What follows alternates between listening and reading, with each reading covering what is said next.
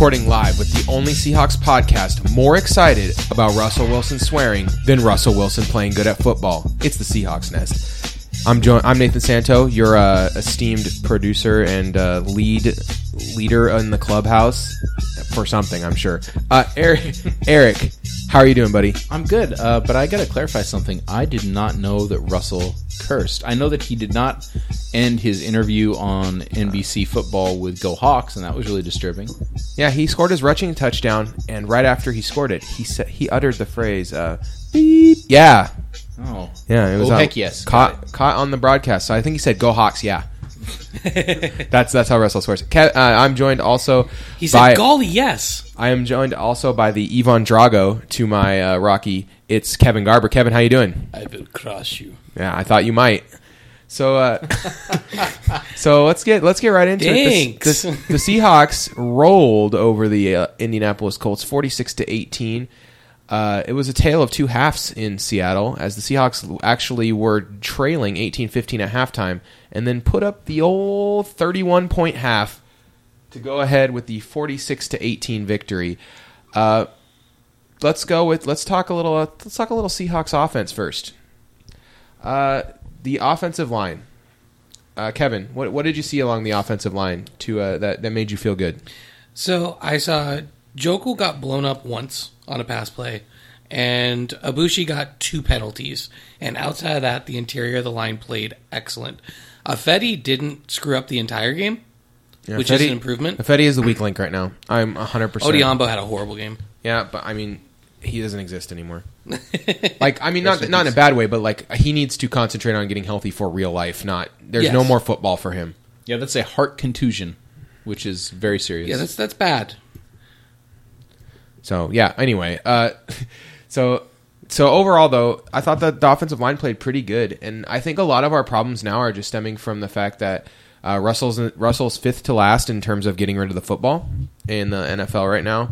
And the fact that he's dropping a little too deep, although he did better with that in this game, I thought, than in recent games. Yeah, I didn't notice any horrendous overthrows or anything, too. I counted 0 really bad throws. Russell had a fantastic game. I mean, under no pressure, his passer rating is 119.4. He needs to climb the pocket better. On plays where he climbs the pocket, it's amazing.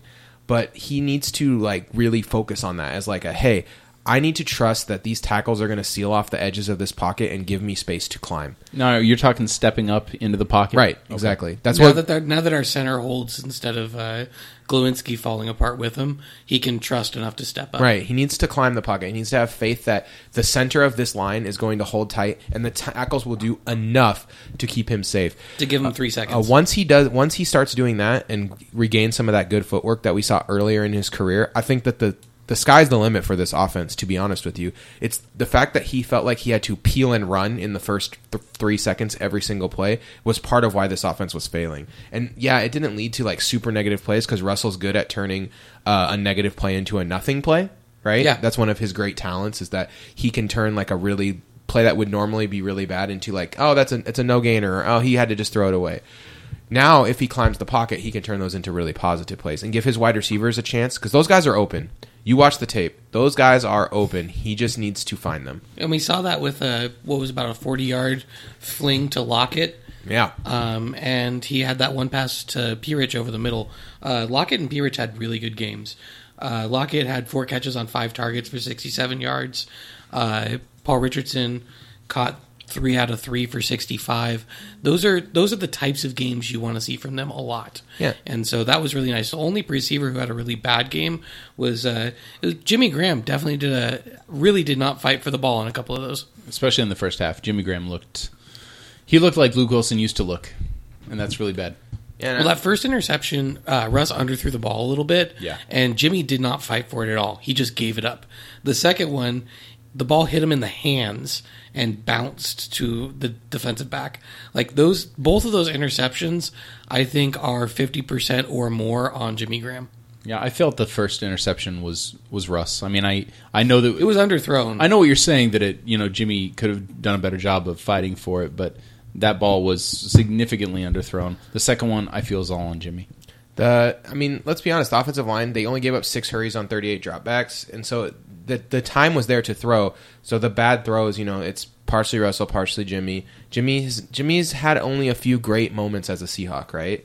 And so we have to look at the fact that they're probably not re-signing him this offseason. I think re-signing Britt and Cam tells us all we need to know about Graham. We decided before the season started we probably could have 2 of the 3.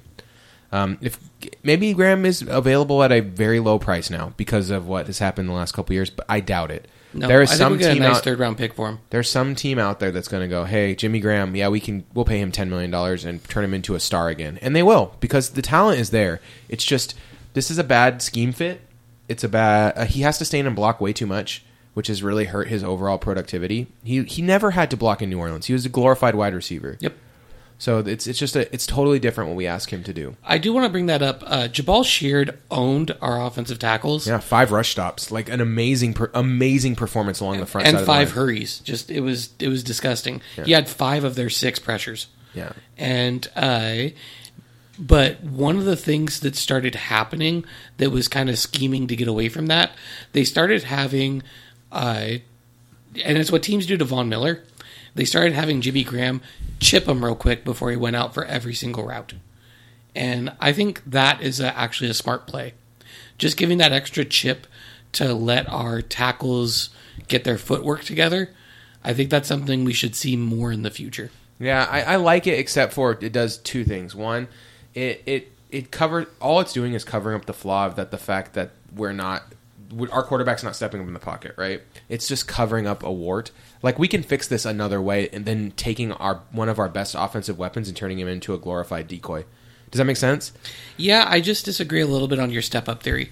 I think that's it on a lot of it, but there's a number of plays where you see him climb the pocket and the tackle's so beat that the defensive end or the edge rusher can step to the inside of him too. Are you saying, and we saw that more than once. Are you saying, Kevin, when he steps up, you think automatically step up to throw, but Russ needs to step up and then do some more reading of his receivers? Are you saying he doesn't maybe have time to go into that second read, and that's why he's inaccurate? He doesn't or even if he steps up to throw.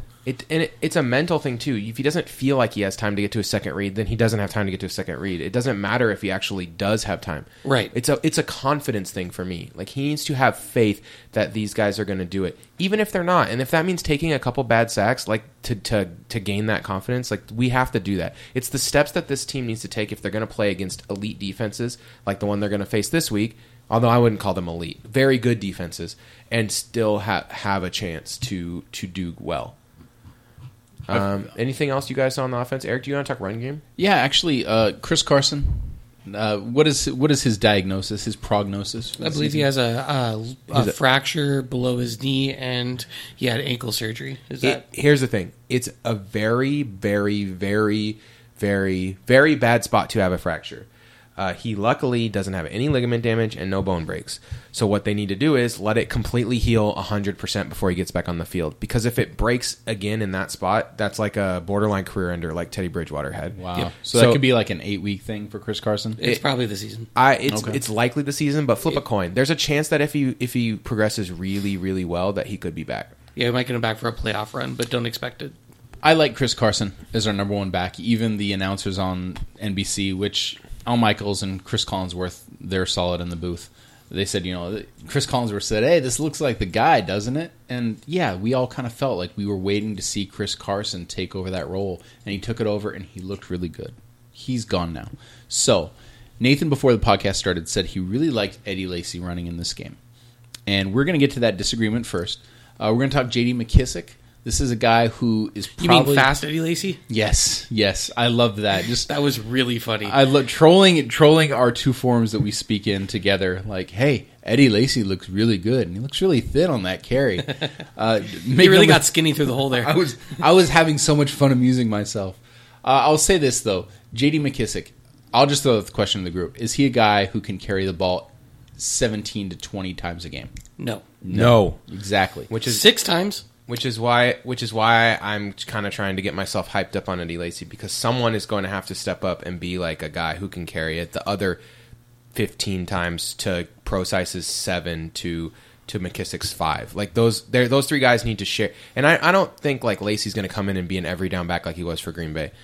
But we're not that far removed from Eddie Lacy being a very good running back for Green Bay, a very productive running back, bare minimum. And we kind of need him because for some reason I don't think the team has faith in Rawls. The team just seems like that's where I wanted to go. They're totally off the wagon. What happened with Rawls? Because he was a healthy scratch on Sunday Night Football. I think healthy is a questionable statement. Yeah, I'm starting to think that he's actually that he's never going to be better, or he's not ever going to be 100%. Like he's lost a significant step in his game. Yeah, that's what it seems like. Okay. There's no other plausible explanation for why they would give him the first burn. Like, there's no way they'd give the chance to Eddie Lacy first because Rawls is cheaper, younger, and not that long ago was the most productive running back in the NFL. He had such efficient running not 2 years ago. He was a plant and go running back. Like, he could see the lane, he could plant on one foot and spring through.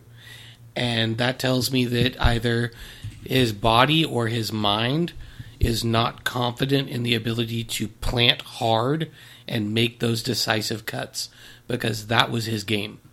He cut so decisively and barreled through so efficiently that he was 3 to 5 yards just because he was a wrecking ball moving in one direction. One, he didn't really have compact movements with his legs. We talked about him being like a wrecking ball, running recklessly. Yeah. We've said this before on the podcast. Why did we hang on to him if we're not going to play him? I mean, this can't be something we just figured out a couple weeks ago. Well, he's still coming off of an injury. And he's coming off of an injury after coming off of an injury. Yeah. Like, it's possible he still gets it back.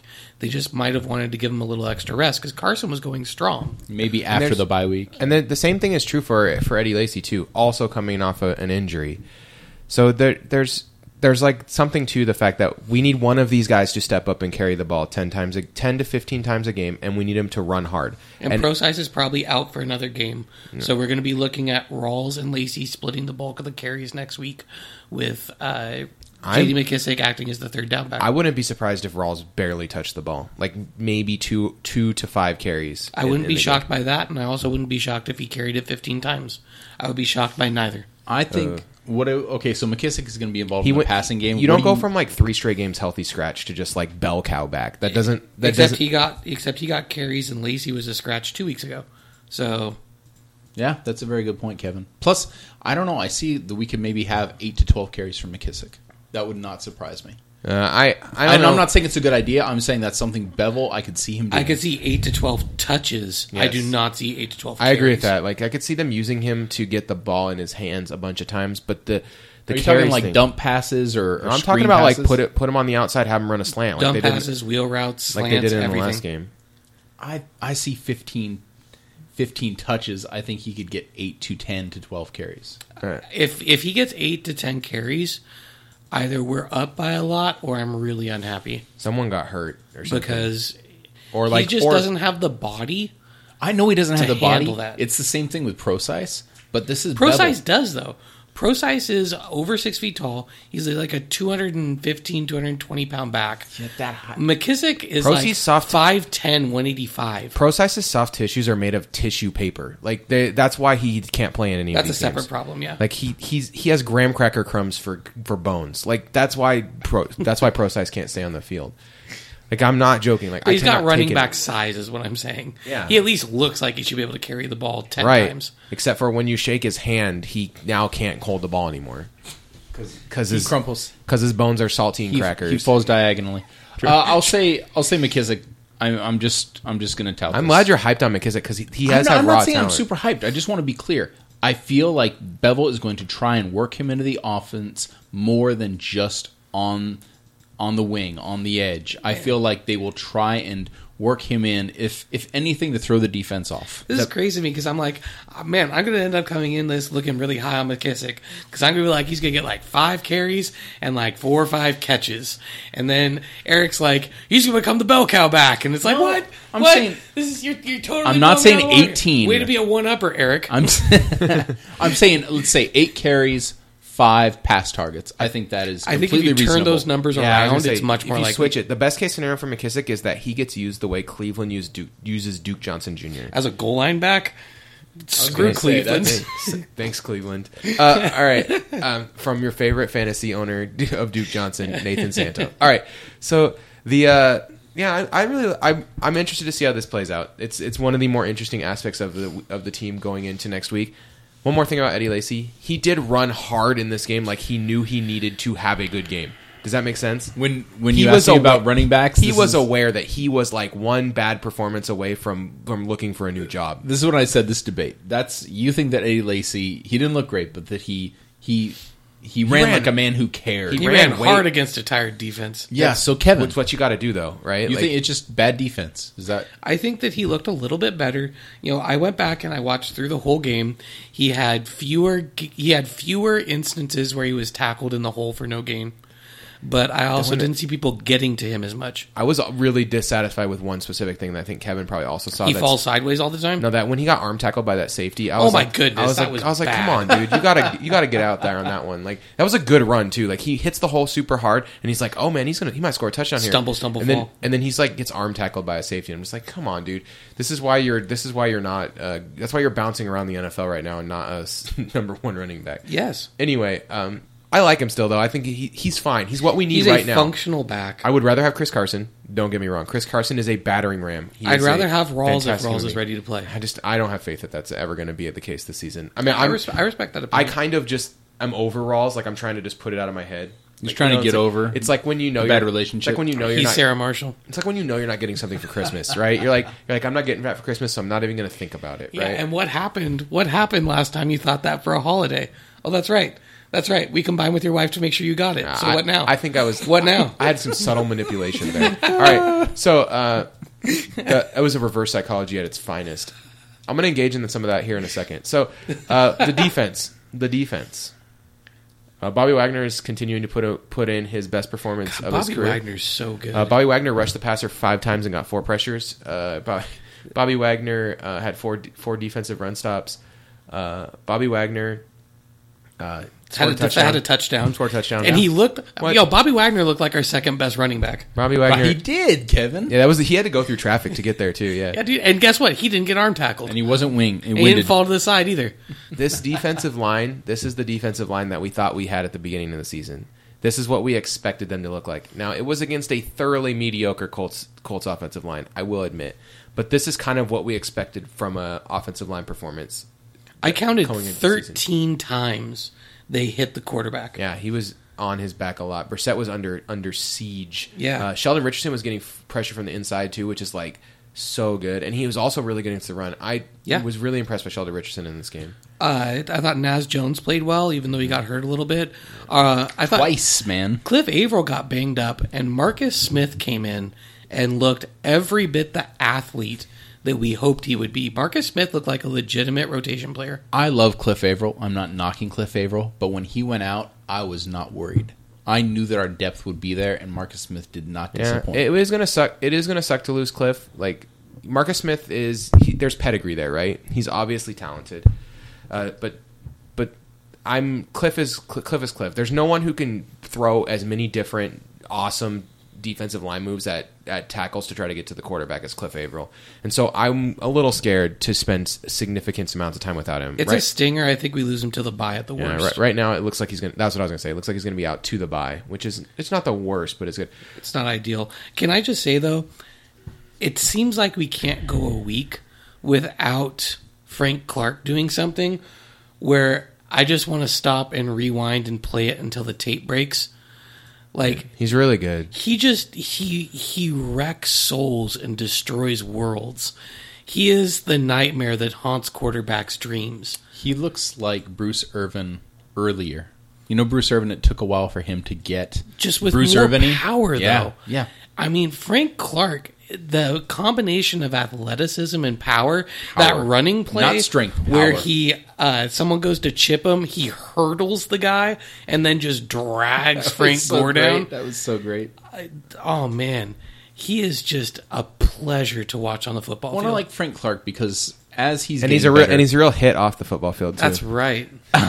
Real world beater. As he gets better and more mature in his playing, he seeks out the ball as opposed to the player who had the ball. That's one thing that when you think about defensive players, how do they improve? They sniff the ball out better. If the ball changes hands, the ball is going away from them, they back up quickly, they cut over, and they seek the ball, and Frank Clark's doing that. In some cases, going over people. All right, let's talk secondary. Another great game from the safeties. We don't need to talk about them anymore. They're both so good. But Justin Coleman, he might be a player that can fill in admirably. He's better than Lane has been all season. Let's just start with that, without a doubt. There's good plays and there's bad plays when you watch him on film. Coleman got picked on in the Green Bay game, and he made up for it here. There's plays where you see him on film and he's really having a tough time, and there's plays where you see him on film and he looks really good. In this game, it was much more good than bad. Although there were plays where they definitely decided they were going to go after Justin Coleman in this game. Yep. So he's gonna be someone that is under attack because he's not Richard Sherman. And that's the price you pay for being not Richard Sherman and being on this defense. I thought Shaq Griffin looked pretty good. He matched up well against Dante Moncrief because he's more athletic than he was. And when they had him against Ty Hilton couldn't get loose against him, which was good. I was more impressed with him against T.Y. Hilton as opposed to him against Dante Moncrief. That poster catch, the touchdown against Shaq that Dante Moncrief got, I felt like Shaq was out of position on that, and we talked about this in the preseason. I felt like the defense was good, and just if he was a little more aware, he'd have been able to get a little more. Right that's spot. what I'm saying. It's a rookie mistake, though. It's the kind of thing it's the kind of thing we saw Richard Sherman do a few years back. But if he would have turned around quicker, I don't know. It was spotted the ball, got his arm in the right spot. Yeah, that's a play I think next year he makes, and this year he learns from. That's fair. You're right. That's fair. I'm just saying that I was impressed against the T.Y. Hilton, not impressed against Moncrief. And Coleman's pick six. Can I just say, Jacoby Brissett might as well have attached a string to the wide receiver from the top of his helmet because he stared him down like he was going to beat him up after school. Like, he was staring the whole way. He telegraphed that throw so hard. And Coleman was just like, all right, this is what we're going to do? All right. And absolutely took advantage of it, and it was great. He broke on the ball beautifully. He baited him well. But, man, Brissett stared down the receiver hard. The Seahawks put a lot of faith in those three cornerback sets because Griffin played 92% of snaps and Coleman played 67% of snaps. The third linebacker only appeared in 46% of the snaps in the game. If you saw the way they covered the tight ends, you wouldn't be surprised. So they did, and I mean, speaking of covering tight ends, Bobby Wagner was amazing in coverage in this game too. I'm just going to throw that out there. All the catches on tight ends basically came against Garvin and Will Hoyt, which is I'm done with Michael Will Hoyt. Michael Will Hoyt is a special teams player. We should be in a two linebacker set always. Yeah. If we need someone to play the run, bring in McDougal to play safety. Bring Cam into the box. Bring in Delano Hill. They are not bring Delano doing Hill that, in, guys. Yeah. I appreciate our exuberance for this, but that they're third not linebacker doing it. is not doing it. And the Brandon Williams catch was on a Cam Chancellor blitz. And we didn't blitz Cam the rest of the game because you're like, oh, can't do that again. We give up 35-yard passes to back up tight ends when we do that. And it's true. Yeah. Well, the Seahawks should have beat up on the Colts, and they did. I mean, other than the 15-10 halftime score. Like, by the way, I just want to say, that safety was on Odiombo. That was bad. Hey, don't speak ill of the dead, Kevin. All right, I'm speaking ill of the Dead's game tape, and they can deal with that. Like, I wish him the best of luck. I love Boise State players. That was on him. He flat out missed. He was supposed to transition the block off of Jokel. He did not give the end to Jokel and let a blitzing safety come around the side and just ream our quarterback from the backside. I agree with you. Unacceptable. I agree with you, but come on, Russ. You got to get rid of that quicker. You can't just... You have to know where you are. Russ needed better presence. Russ ran the ball well. Efficiently. Yeah. Like Carson and Lacey combined 23 carries for 94 yards. They were about equal in terms of yards per carry. Actually, Lacey's a little better. So, I mean, overall, they found creative ways to get the ball in Lockett's hands, giving him a couple rushes. Yep. I just thought overall the game plan looked good. Yeah, the short passing game made a triumphant return. And we've talked about that in the past. We need to get the short passing game going, get the ball out of Russ's hands in about 2 seconds, let receivers make plays. We have some slippery receivers with some shake. They can pick up 5 to 8 yards. Well, that opened up our big plays downfield. Yeah, you could open up our run game. And I felt like you could tell Doug wasn't fully healthy. Yeah. He didn't have a great game, and he wasn't open as much as I would have thought. But they also were doing things to try to make sure he didn't get off, which made the rest of the offense better in turn. Absolutely. All right, let's move. Do you want to talk about third phase of the game? I don't. All right. Yeah, Blair Walsh sucks. Next. Blair Walsh is the most league average kicker I feel like I've ever seen in my entire life, and that's not a compliment. that's like a hey, yep, he's the guy. Let me put it this way: there's probably no one better that we could pick up now, so I guess we just are stuck. Well, with I would rather rely on him winning a playoff game for us if he's kicking for the other team than if he's kicking for ours. I mean, both of you are teachers. How can you I'll be knock honest, a 12-year-old kid like that? Harrison Butker, we should have picked him up when we had our chance. Like that, he looks way better than Blair Walsh, and I feel like we missed the boat on that one. Or Jake Elliott, or. Okay, Graham Gano. Let's talk Los Angeles. Let's talk Panthers. Los Angeles Rams, a team that everyone knew would have a decent defensive line coming into the season, but they weren't sure about what else. They put my one good offensive lineman theory to a stiff test, bringing in Andrew Whitworth, and now their offensive line seems very good. Not just pretty good, but very good. Andrew Whitworth is of course the former Cincinnati Bengal, and he looks pretty awesome in Los Angeles. Their offense has turned it around on the back. Goff, I feel like Goff's just been okay, but he gets covered up because Gurley's good, the offensive line's good. They have a couple worthwhile skill position players now that they don't have to rely on just throwing bubble screens to their only good skill position player like that. Who's not really that good. Yeah, he's not good that good. He's electric, but if you're trying to put the ball, how do I put this? Tavon Austin is a gadget player. Yeah, he's like, and if you have a good offense, like if you have like a vanilla good offense, and you're using him to spice it, like Percy Harvin early career on the Vikings. That's the thing though with Tavon Austin, you've got better though. Here's the thing: you've got a guy who is more effective, who is working off a good run and a good pass game. They're not excelling at everything, but they're opening things up, creating plays for Tavon Austin. Like you cannot get him involved until everyone is involved. All right, let's talk about Jared Goff because I feel like he's the kind of the key here. Jared Goff is really good when he's not getting pressured, but he was pressured. He was pressured 11 times. And he was 3 of 11 for 16 yards when pressured against Dallas. Our defensive line will win or lose us the game in this game. That's it. Flat up, straight up. Like our defensive line will win us the game by creating turnovers and forcing Goff into bad mistakes, or they will lose us the game. So let's talk the competition real quick. So he's only been sacked 4 times. He's completing 2/3 of his passes. A pretty respectable 9.2 yards per attempt, which I thought that number was going to be a lot lower. So I'm actually a little impressed with 75.4 PFF rating, which means he's bang average. 75 is average, which is miles above where we thought he was going to be. Right, I would have put him dead last. His QBR is 60.4, which ranks 10th. He has a very good DVOA on Football Outsiders. Jared Goff, he's first in DVOA, which means that his plays are creating a lot of the things. He's very efficient. He's not a running threat. He has 6 carries for 1 yard. He's bad at a couple things on Football Outsiders that gives me pause. Right, he has a terrible Alex, which is expected line. How far he throws compared to hit the line to gain. Yep. He's like one of the worst in the league. He's throwing short, so he's not really testing much deep. He has like a really unsustainable like dropped interceptions thing going, where he's going to throw some interceptions at some point. He's going to go on like a hot streak of interceptions, and there's just nothing that he can do about it because he's throwing himself into bad situations and just getting away with it. A little Carson Wentz in him. Yeah, it's like in Breaking Bad. You know, he can't keep getting away with. So let me go ahead and tell you the defenses he played against. You tell me what you think of their pass rush. He played against the Colts. They have one good pass rusher, and the rest of it is garbage. He played against the Washington football team. I actually think Washington football team has a decent defense, but they came together after they played the Rams. So for the purposes of that game, mediocre pass rush. Right, and they continued to improve week to week, and I think they're actually a pretty good defense now. They bottled up the Chiefs last week. 49ers post-injury. Yeah, 49ers not good. There you go.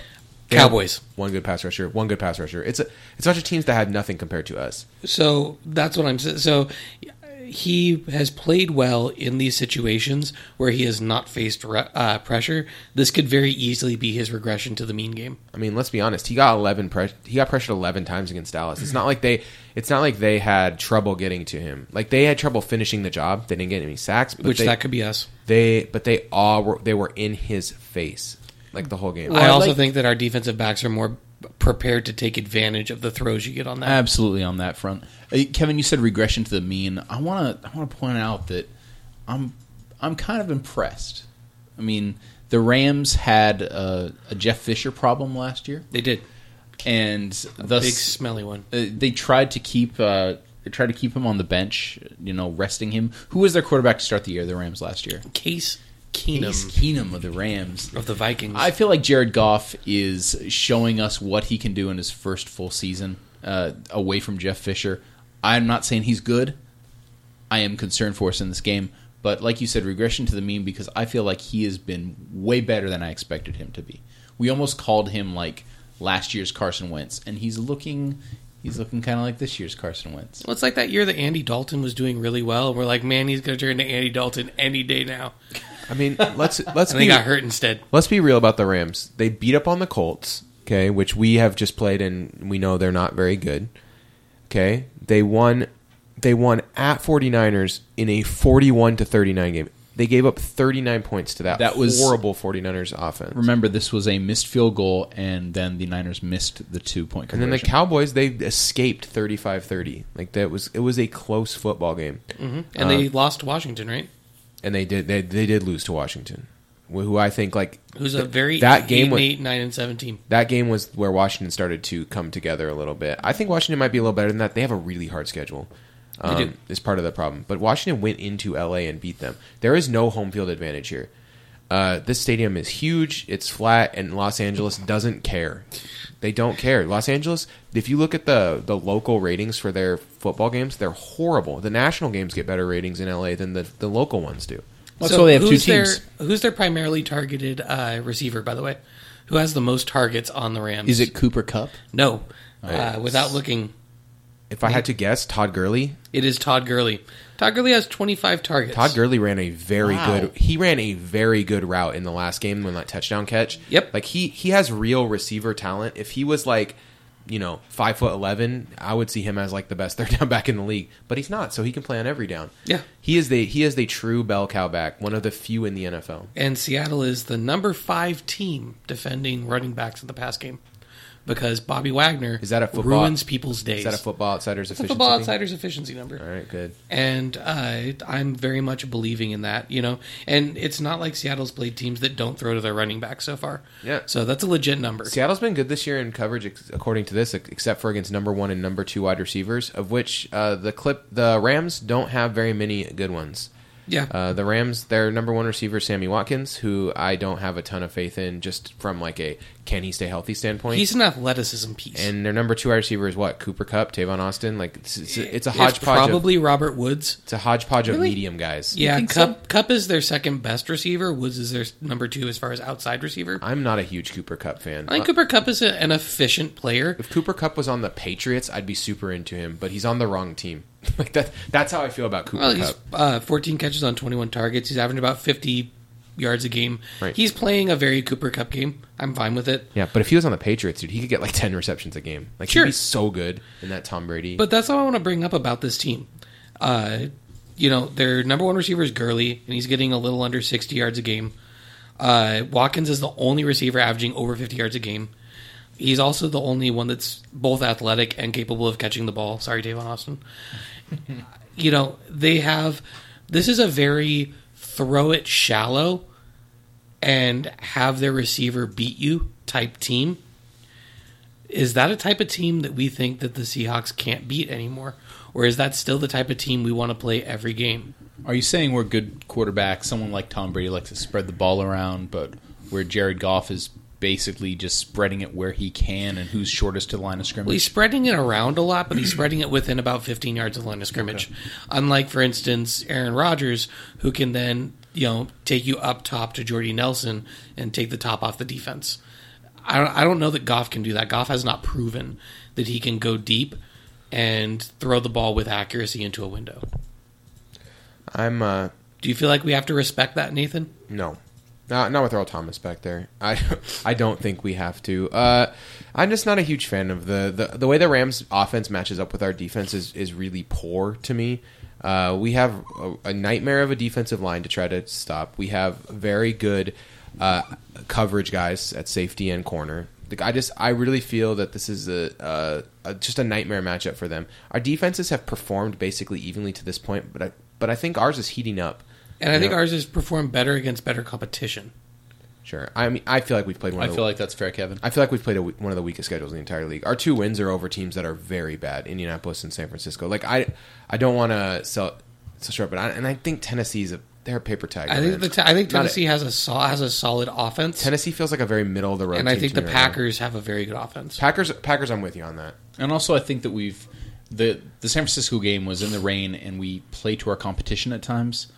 I'm siding with Kevin a little more on this. I don't know. We played like crap in that game. There's no two ways about it. Awful. But our defense was really awful. Yeah, our defense is not our really. Defense was down. incredible in that game. There's a reason that's part of the reason San Francisco has such a terrible offensive DVOA is because how much we lit them up in that game. So then their defense versus our offense. Their defensive line is very good. It's very talented. It's not production-wise very good this year so far. Yeah, but Aaron Donald is still Aaron Donald. He had nine pressures in the last game. He didn't have any. They're not getting a ton of sacks for some reason. Like Brockers had 1 sack in the last game. I don't think Aaron Donald had any. No. So far on the season, they have 12 sacks, which is like 3rd or 4th in the NFL. Connor Barwin has 2. Some dude named Longacre and some dude named Fox each have 2 and 1.5. They're rotation defensive ends out of like Lefton, Louisiana Tech of Lafayette. Right. But these guys, and then you're a draft specialist. You knew who these guys are. And then Robert Quinn has a 1.5 sacks. Yeah, these guys are talented though, and there's no way they're not going to get sacks eventually. They'll probably get 3 this game. The offensive line needs to do its best to slow them down.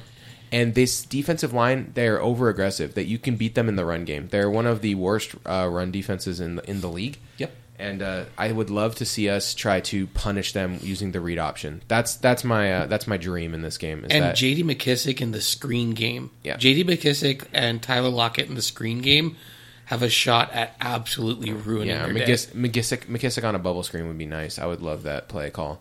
You know that our offensive coordinator loves a good bubble screen. With Paul Richardson blocking, like I like that. Paul Richardson's really good blocking downfield. Yes, he is. For a little guy, he is very impressive. He's slight, but he like really goes for it and angles well and makes it matter. Like he really does a good job. I'm when really Luke happy. Wilson's only blocking a defensive back. He's all right. Yeah, I agree. All right, so let's head on down to Pickstown. Their kicker's better than ours. Greg Zerline's if it comes down to a kicking game, we're screwed. Yeah, Greg Zerline's awesome. I do want to say one other thing. There's a couple of places I think that we can take advantage of them. One of them that you just mentioned. The other one is they are the 30th ranked team against the deep pass.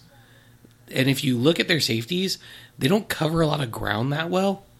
I think that if we can use the screen game and use the power run game, we are excellent at running up the middle in the guard center gap.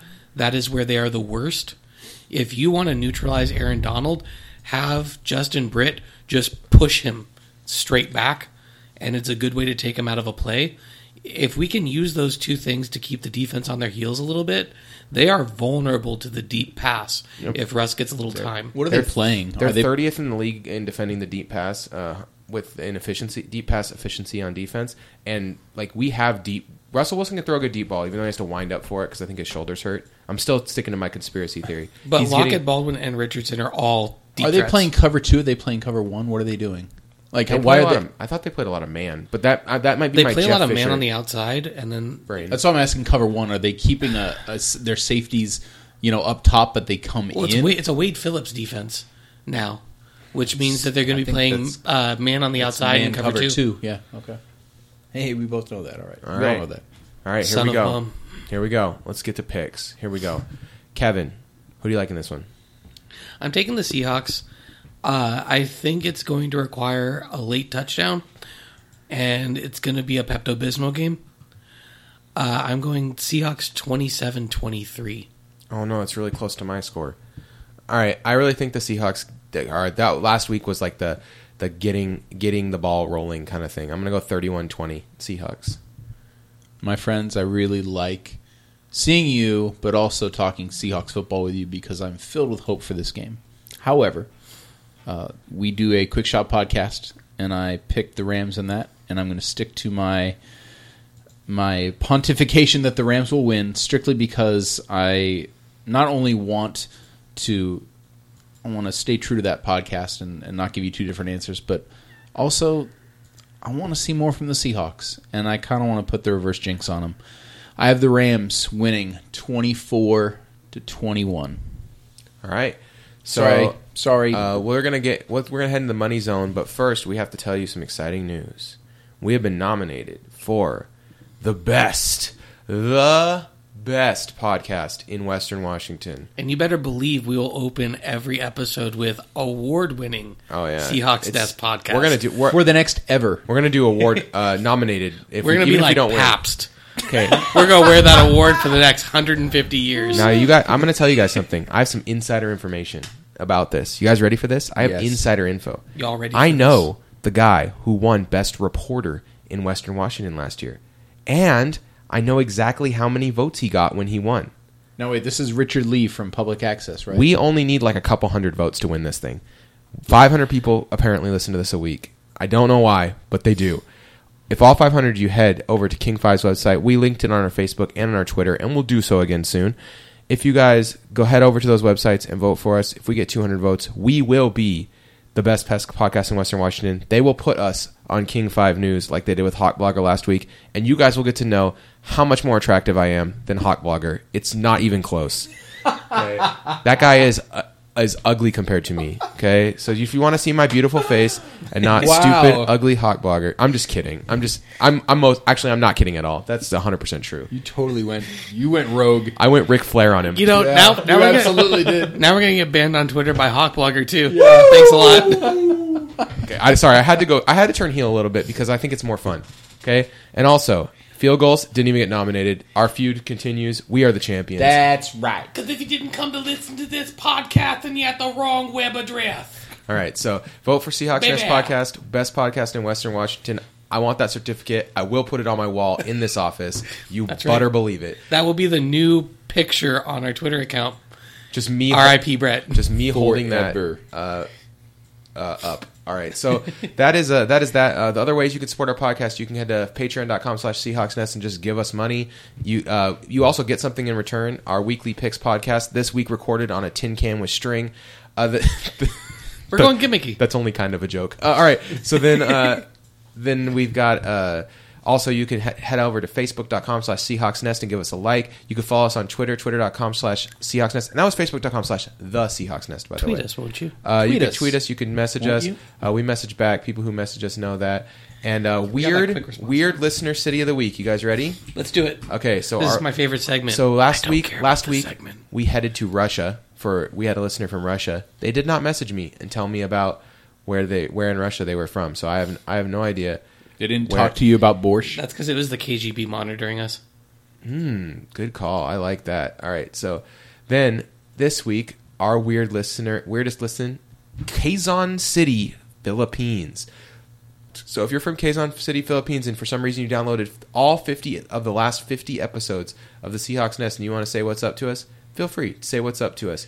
It was actually in one of our top cities of the week. Unless you're involved in the drug trade, we won't get into any of that shit over there. You can say it you can say it in English, you can say it in Tagalog. It doesn't matter. Reach out to us. Is that how you say that? That's true. Yes. Tagalog? Yeah. Okay, sure. I have no idea. All right. So also someone found us through a website that I've never heard of. It was like a podcast feeder website that is like not in English. It's in Spanish. So like, I was like, all right, dude, iVooks, that's my jam now. All right, so Vooks it real good. Anyway, let's go ahead and head over to our movie discussion for the week. Today, we're going to talk about a movie that has a close tie to a movie coming out this week. So this week, Blade Runner 2049 is coming out. And I thought, we could talk about the old Blade Runner, but I thought that's a bad idea because I don't think Ridley Scott is going to have a very large influence over what this movie ends up like. Instead, I think director Denis Villeneuve is going to have a huge influence over what this movie is going to end up like. So why not discuss one of his movies?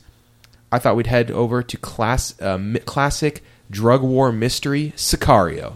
Ooh, all right. So I know Eric likes this movie. I know Kevin likes this movie. I rewatched this movie yesterday, and I enjoyed it just as much the second time as I did the first time. Even though very enjoyable movie. This movie leaves you in the dark for as much of the movie as possible.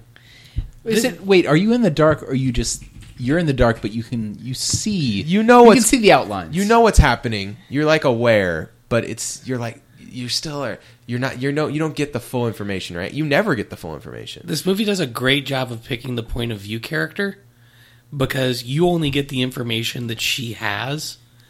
There's one time where they break from that at correct. the very end of the movie. At the very end, and it's to tie out the plot exactly, and it's really cool because you feel like there's parts where she has an emotional reaction to something that happens, and you end up having the same emotional reaction. You're sitting there like, what? What, you let that happen? What is wrong with you people? Or something along those lines. Like, something will happen. Also, the beginning of this movie sets the emotional pace. Yeah. In the first, 10 minutes of this movie, they're basically like, we're going to gut you. And then you're like, okay, apparently this movie's just going to gut you all the time. This movie and is, it does. If I had to describe this movie in one word, it would be tense. This movie is tense. I feel like this movie gives you breathers, though. Sicario has a way of, the beginning. It's tense, but it's not tense in the sense that, there's a lot of bloodshed early. They do it very slowly until it's a slow build, and then they yank the carpet out from underneath. There just feels like there's danger around every corner in this movie. There's just something hanging over your head, right? It feels like something bad is going to happen all the time when you're watching this movie. I think we need to do this in two parts. Do you want to go ahead and... Should we do, the next, 2 minutes, we're going to do spoilers are involved, and then we'll go back to spoiler-free? I think at this point, I'm going to say, if you have not seen Sicario, I don't want to say much more about it. There's too much stuff here that just is spoiler territory, and I'm just going to throw it out. So if you have not seen Sicario and you want to watch it, it's available on Amazon Prime Video. I highly recommend it. It is a free watch. Come back and listen to the rest of this podcast after you watch it, and we'll see you next week. Go Hawks. For everyone else who's still with us.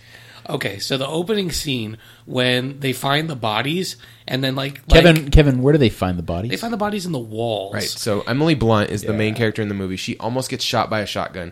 Behind her, she can see that there's some kind of bagged person. The agent reacting to it. Remember, the dude comes in to back her up. Oh yeah, and all of a sudden he's looking at it, and you see this Tom Hardy-esque look of disgust. Yes.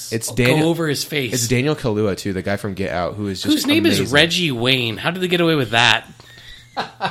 Big Colts fan, are you? The little wave. That Kevin, go ahead with that scene. What more of that? So you have this character who it's his first moment on the scene. He's looking through the hole in the drywall, and then they do this cool camera pan where you cycle over to his view. And all of a sudden, you just then the fucked up begins. Yes, they take down the walls. You see the cartel is stashing dead bodies in the walls. It's awful. And then you think the action's over. There's a lot of bodies in these walls. Yes, it's not one. I got to move to this. Well, wait, real quick. Oh. I just want to finish out this intro scene because the scene keeps going. Then all of a sudden, CSI's in there. You think it's the wrap up. They have 3 people outside puking, and then the dude opens up the storage shed and it blows up. Yes. And so he opens up the storage just started shed to calm down, and he goes, "We need bolt cutters," and then he gets the bolt cutters and it blows up. Oh. And all of a sudden, that's just intense again. It really amps it up to 11 a few times. So then Kate Macer, which is Emily Blunt's character's name, Kate gets recruited into some kind of elite drug war spook operation that's run by Josh Brolin. And Josh Brolin's really good in this Josh movie, Brolin too. is good, but he's not as good as the guy who Josh Brolin has on his team, which is played by Benicio del Toro, and he doesn't really have a name until almost the end. They just call him Alejandro the whole time. Yep. One name. They don't really explain him. He's super unexplained, and he kind of just takes over the movie at the end of the movie in an incredible way.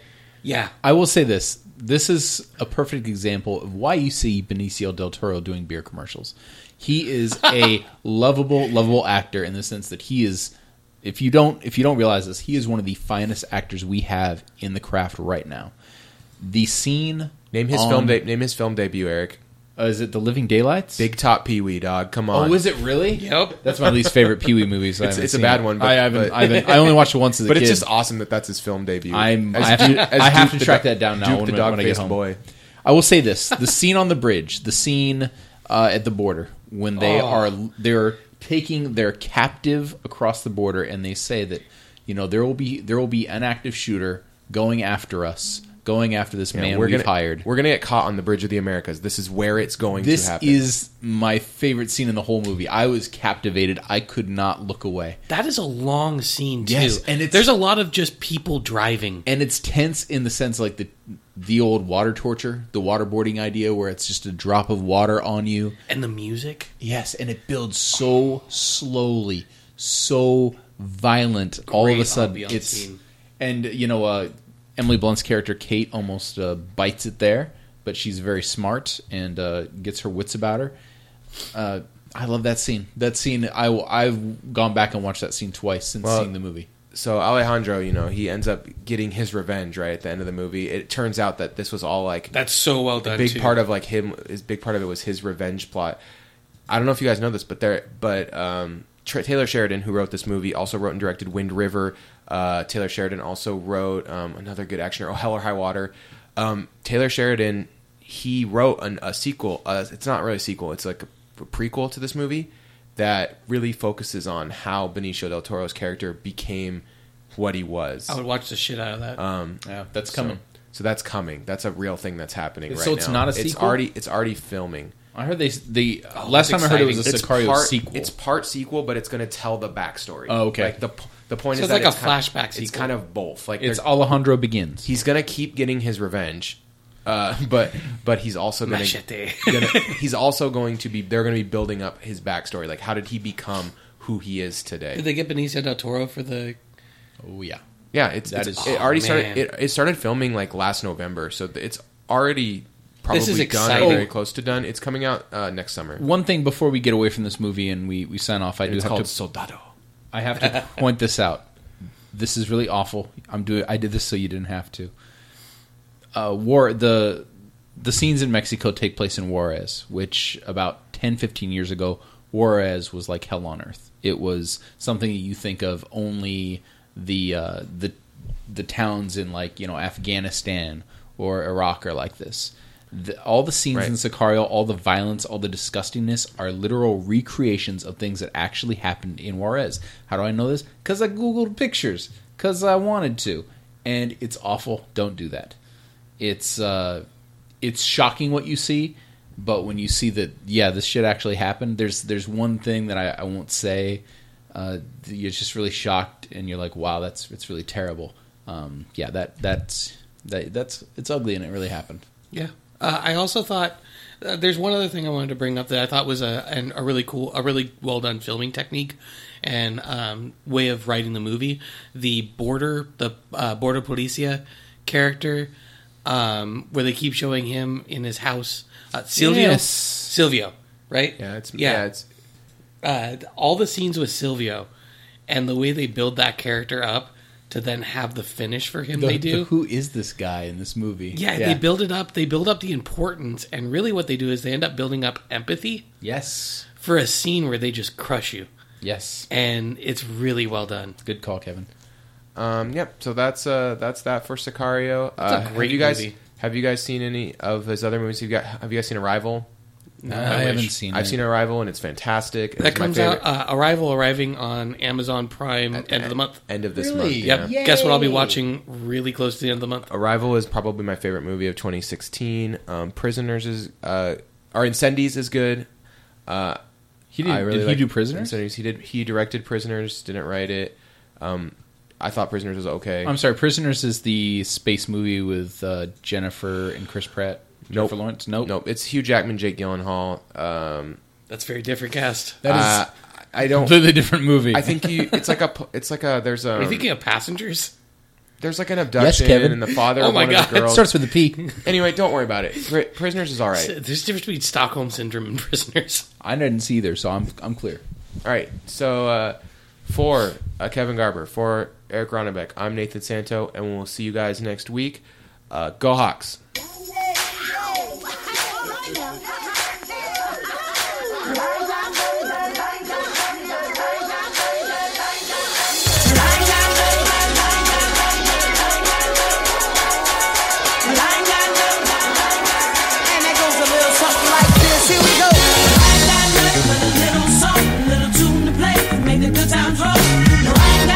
But a bad